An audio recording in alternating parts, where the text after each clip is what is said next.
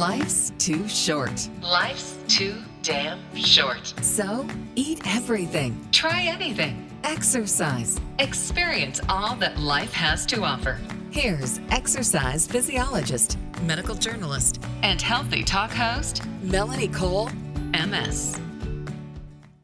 As the new year comes, everybody gets this feeling like, okay, I'm going to do it this year. They make resolutions, but we in the biz always say, don't call them resolutions. This should be something that goes all year round and that you tackle and you charge yourself with, and also that you don't make time, that you have time, like brushing your teeth. But this is certainly the time of year that everybody makes those resolutions and says, I'm going to work out, I'm going to join a health club, I'm going to eat right, I'm going to do a raw diet, go vegetarian, whatever it is. There's so many things that people decide that they're going to do with the coming new year. But some of them fall off the wagon pretty quick. The health clubs are usually empty by February, so there's some reason that things are not always going quite as planned. My guest today is Dr. James Laval. He's a clinical pharmacist, board-certified clinical nutritionist, and metabolic expert who, and dig this, it's kind of cool, currently working at developing the Performance and Rejuvenation Center at the Pro Football Hall of Fame Village. Welcome to the show, Dr. Laval. So, when we talk about fitness fables, things that set people back, and those health clubs being empty by February 1st when they're packed January 5th, what are we talking about? Well, I think it's the age-old story, right? It's that most people will make a New Year commitment, and about 8% of them will maintain it. And I think a lot of it's because people get inundated with information, and all of a sudden they're trying to do 6 things for their health instead of one good thing for their health. So the first step for me is that I really try to get people to make realistic expectations. What can I really achieve in this coming year and change? I know for a lot of people it might sound like it's silly, but I have people that even start with, I want you to do 15 minutes of exercise a day. And we all hear, you should do an hour. Well, then a lot of times when I tell people you should do an hour, they go, oh, my God, that's intimidating. I don't know if I can make an hour. And if I can't make an hour, that means I can't do 15 minutes. So really trying to get people to get realistic goals that they can make a part of their lifestyle. And, a lot of that's predicated on, are they really ready to make a lifestyle change? And I think that's where most people They think they're going to get back to when they were 16 and I used to be an athlete and I'm going to lose that 50 pounds. I'd love them to start off by doing things that make them feel better. Maybe lose that first 10, because the first 10, most of the time, as you well know, will end up fueling the next 40 because you get positive results and positive motivation. So that, for me, is one of the most important things to try to get across. Well, certainly true. It builds on itself. If you lose a little weight or you get a little stronger or you are able to walk a little bit easier or your balance feels just a little bit better, that does build on itself. So people have a lot of motivation to continue when they see something's working. But of course, weight loss is slow. Strength gains can be slow, and therein lies that sort of motivational thing. Now, yes, the American College of Sports Medicine recommends that 150 minutes a week, but explain that it can be broken up into those 10, 15-minute periods. Even during the day, you could do a couple of 10-minute periods, get your 20, 30, 40 minutes in, and it still adds up, right? I actually think that can be even more effective. I mean, I've really tried to get people to understand that it's more important that people try to stay active throughout their day. So I love it when I can get people convinced to kind of spread their activity out during the day, because what we fall into is, if we go and exercise, we may train 30 minutes, but the rest of the day we plant ourselves in front of our laptop or we have a sedentary job. I think there's some wisdom just in being able to get the body mobilized, refocused, circulating that blood flow. And the evidence has been supportive of that as well, that it's very effective to do that. I mean, for me, probably the single biggest thing I have to fight with people is getting their craving patterns, their urges for food under control, because people, they have the best intentions, but they have a stressful day. They get home, the organic tortilla bag is sitting there, the chips are calling them, but before they know it, they've mowed through a half a bag of chips and they're rubbing the chips on their head. They need them so bad. And that's the other side to this, is that a lot of times we think that people will end up with, hey, they've got low self-esteem. I'm just bad. I can't control my appetite. When in fact, there's a lot that they could do to help their appetite when they combine it with movement. Get that 10-minute sequence in 3-4 times a day. Do a Tabata or two. Really get your body moving. I couldn't agree with you more. Well, and that's the secret too, is once, and I've been in the business for 30 years, and once I realized that people got the exercise thing going and they're doing pretty good, feeling pretty good, then they've got to combine that nutrition aspect to it, because one doesn't work really as well without the other. So this is something people have to change what makes them salivate. So in that chips versus those organic tortillas, right? They have to think of that tortilla with some black beans and cilantro and lime and sriracha, and is making my mouth water right now. And that's such a great way to do it, is to think to yourself, I got to change the way I look at this food or the way that I look at this stuff. But let's get to some things that you're the expert here about, some of these things for six packs. That's one of the things on my little topics list. People want to know, do they eat less? Do they do crunches? Do they run their head off? How do you get that six pack? Mostly if you're a guy. It's kind of much harder if you're a girl, especially of a certain age. Yeah, I think it's tough on anybody. I think most guys, they're running in the best ab competition, right? They got a single ab. So I just want them to get to the point where their BMI and their percent body fat gets down, so that they lower their healthcare risk to start. But first of all, do you eat less? We did a exercise program and fitness program for Lifetime Fitness. 240,000 people went through it, and then the whole program was weight loss is more than calories in and calories out. So it's not about eating less. It's about finding out the right blend. And you can look across a lot of different data sets. And what we find is in general that there are people that have varying resistances to how much carbohydrates they take in. And I'm not in the ketogenic camp. I'm certainly not in the American Heart Association higher carbohydrate camp. I would say that the majority of the data that has come out has said, like Dr. Hughes' work out of Harvard, is a modified lower carbohydrate diet where you can eat lots of vegetables, right? Get those great plant foods in, lean protein, get the beans in.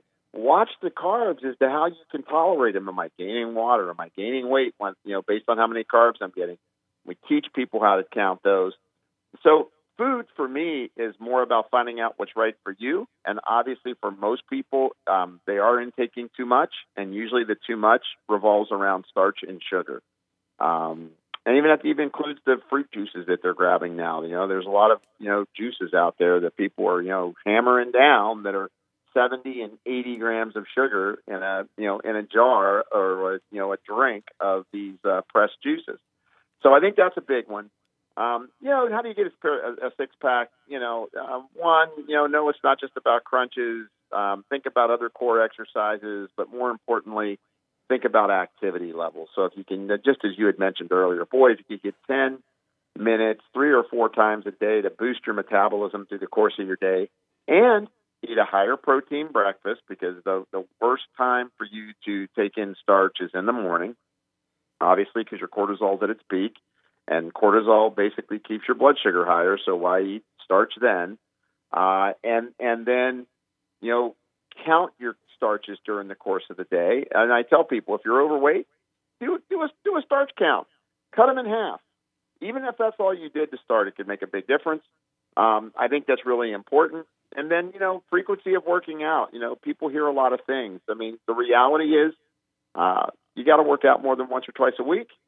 And you most likely are going to get the most benefit by trying to do something every day, and at least get 3 to 4, try to get 3 to 4 workouts in a week once you get your habit and your attitude together on what you're doing. I think those are incredibly important. And then what it really boils down to is, as we age, if you're 40, it's a lot harder than when you're 20, but as we age, we start to lose lean mass. And I try to get across that lean muscle is the currency of aging. It's the currency of your metabolism.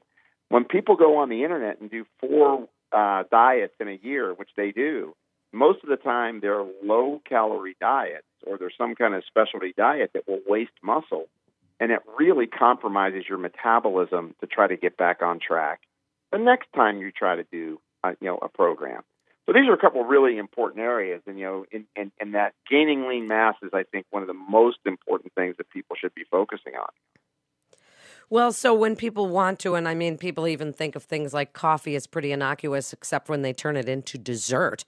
A cup of coffee can become a piece of cake in about 10 seconds when you start adding all the crap to it. But when we're looking about adding lean muscle, then there's the whole protein myth. And you say you're not a ketogenic guy. And there's also, people look at the high protein. I have a son who's a gymnast. So, I mean, for him, coming home, drinking chocolate milk and really loading up the protein is a good thing. However, too much protein as you age can also contribute to, all kinds of little things growing in your various and sundry organs. So it's a balance. Getting enough protein is an easy thing to think about, but not always as easy to do when you're looking at that slice of pizza. So if we really want to look at proteins, and I want you to speak specifically also about proteins for someone who's looking at a plant-based diet, because that's a hard thing. They think, okay, peanut butter and nuts, that's all I can really eat. And tofu doesn't really have that much. And people are confused. Right. So kind of break around in the protein myth for us. Too much, too little, good proteins, bad, plant-based, kind of work it there. Well, I mean, my clinical practice, unlike you, 35 years, seeing 300 patients a week doing personalized medicine, we've seen a few people. And so I think there are issues. There are people that have sensitivities to pea, so people are eating pea protein. That's great. There's people that are sensitive to whey protein. They get mucousy. They have GI distress. So first of all, I'm a big believer that lean protein is good, and I think that pre-digested protein. So when you get peptides, things like whey protein, if you're not having an intolerance to, I think are incredibly invaluable. There's some interesting new things coming out. Like, there's a compound called velocitol that just came out. It's an amylopectin with chromium complex, and it actually doubles your protein synthesis when you take it with whey or with pea protein. So it helps to improve that muscle protein synthesis if you are working out. I think as we age, there's sarcopenia is a big, big issue. If you're looking in the any kind of the literature now, people over the age of 50, everybody's worrying about that. So I think some of these newer, innovations in food like velocitol, I think is pretty interesting. Am I worried about? I mean, I have cancer patients, autoimmune patients, in addition to working with athletes. So for me, I don't worry too much about protein. I haven't seen. We're not necessarily doing an Atkins-esque event, but I don't worry about protein as though you're going to feed cancer as much as I worry about if I don't have enough protein, you're going to break down lean mass. I'm just meaning like for older people, they if they start to get a little too much, then they start to see their pee gets a little bit foamy. If their, kidneys are not working as well, or their prostate's got some issues, or they've got proteinuria. Sure. There's just some things. They can get kidney stones, but that's the older population. Yeah, it is. And then I would say in that, what I found over the years is that, pH has a lot to do with that. So, if you're eating a lot of plant food, so if you are getting vegetables, which is, let's face it, the biggest problem is you got 12% of Americans get 5 vegetables and fruits a day. Only 12% even hit 5. And if you look at a lot of the data, they're saying, like the National Cancer Institute, 9 to 13, right? So, and then the recent evidence out on things like magnesium status and potassium status having a big impact on urinary pH. I think when you look at taking in protein, if you're taking in adequate plant food, we see less impact like proteinurias. If you're not going to eat, vegetables and fruits, then I think I could not agree with you more that it becomes a bigger problem. And so the big thing is, and you're exactly right, it's about the balance. I always worry about when people swing to any one side. And one of the problems with vegetarianism, at least for me, what I find is people don't eat that much vegetables. No, they really don't, right? They're vegetarians, but they're really carbitarians. So they're and sometimes too much fruit. That is so right on, and I'm seeing that. Just even recently, more of a bigger problem that people are really kind of getting into this almost a fruitarian type of way of thinking. And once again, you need some protein from somewhere. If you're going to combine legumes and in some grains like some rice or quinoa, fine, get that in. But you got to really start to look at am I getting enough of the core nutrients in me in a balanced way, so that I can maintain my lean mass and provide all the nutrients my body needs to function. Right? People cut down on their fats. Now your brain doesn't have enough fat. I mean, I've had situations where even with athletes, we give them some lipids back, like some phospholipids back, and all of a sudden their reflex time comes back, right? So I think it's to your point, it is all about balance. It is all about making sure we get that quality in our diet. And I'll tell you, it's one of the biggest struggles for Americans, because I think Americans are really, they're led by fast food. They're led by a lot of powerful commercials and convenience, right? I mean, you see that pizza's coming out of that oven, on TV. Boy, they sure do look good, don't they? I'm telling you. You're not thinking, hey, I'm going to go get broccoli. And here's the thing with vegetables, too. See, fruits, if they're going to eat a banana, great. I mean, that's one of nature's perfect foods. Yeah, an avocado, that's fantastic, too. But things like a salad, or to make yourself legumes mixed with brown rice or beans and rice, just seems to people a pain in the ass. And so they don't really do it because it's difficult, and they don't know what to do with Brussels sprouts or broccoli or, kohlrabi. And so they don't know what to do with those things. Whereas fruit, you just cut up a strawberry, eat it. And those things are good for you. But it is also that balance of the sugar, that really readily available sugar, plus, the vegetables, which will work a little bit harder for you in some respects. What we teach at our facilities, and when I teach physicians, it's 3 vegetables to every fruit. Yeah, that makes it easy. Just do 3 veggies to every fruit. You can't go wrong. And look, I think there's an epidemic with the fruit smoothie thing that's going on right now, where people are drinking cold pressed drinks. They're not turning the bottle around and looking. I mean, I did pick up one the other day, 88 grams of sugar in the bottle, all fruit. So when it was green, they added some spinach to it to make it look really green and pretty. Yeah, but that's drink, not a... But you're really not drinking a green drink. You're drinking pineapple juice and apple juice with a little bit of spinach in it. And some kiwi, maybe. And I think, exactly. And I think that's damaging. People are going to end up, they gain weight on that. It's too much fructose. It makes a lot of insulin. You're not going to store that muscle, that protein on muscle as easy as when you're insulin resistant. And like I said, I think it's really interesting, the innovations that are taking place to help people. If you're going to eat a plant-based diet, if you're going to use plant-based proteins, look for things like that balsitol ingredient, which I think is just really neat, because we get that the net effect is we can improve retention of lean muscle, because I see it as a big problem for most of the population that we work with is, they just have trouble keeping on that lean mass because the diet choices they make are off. And to your point, convenience becomes the king. It does, and it certainly is easy. And, if you have a good blender, I mean, I'm working with my son, Dr. Laval, to really make sure that he makes his smoothies with not as much fruit. He'll put half a banana in there, but then he's using coconut. He uses coconut water or almond milk, which we love. And he'll put nuts, actual nuts, and maybe some peanut butter, and maybe even some yogurt. I mean, he's experimenting with all kinds of things, putting them in there and blending them up and seeing how it tastes. And he can tolerate a lot more than I can, I'll tell you that. But it is true that people just put too much emphasis on the fruit part of it. But now what I want you to do is to wrap it up for us with your best advice about working out, finding that balance with your food, and then finding that balance with working out and your food, putting them all together to create this better motivational new year so that people, it's not so hard. You're taking your baby steps and you're not doing too much all at once.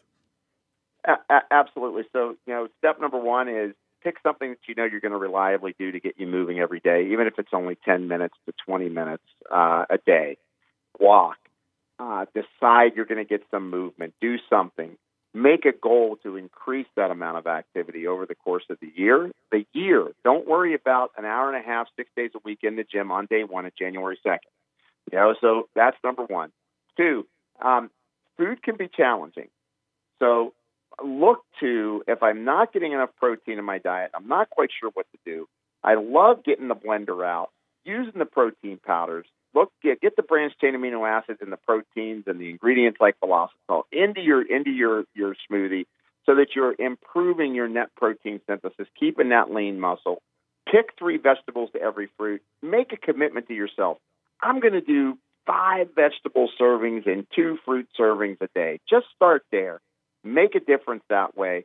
And then if you need to, make sure if you're not getting enough sleep, try to work on, I'm going to get 7 hours minimum. And if you could if people could start there, man, are they going to get some improvement in the way they feel. Oh, absolutely. 100% in agreement there because, that lack of sleep contributes to obesity. We now know that there is that direct link. And it's so I'm the sleep police in my household. I mean, there's just no democratic nothing going on here. Go to bed. Right. Turn off your electronics and go to bed. And I'm still telling a 15 and a 17-year-old those things. But now tell people where they can find out more about you. Well, they can go to jimlavelle.com.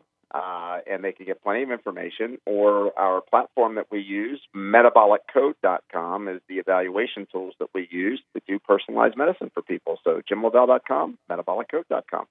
That's Jim LaValle with 2 L's.com.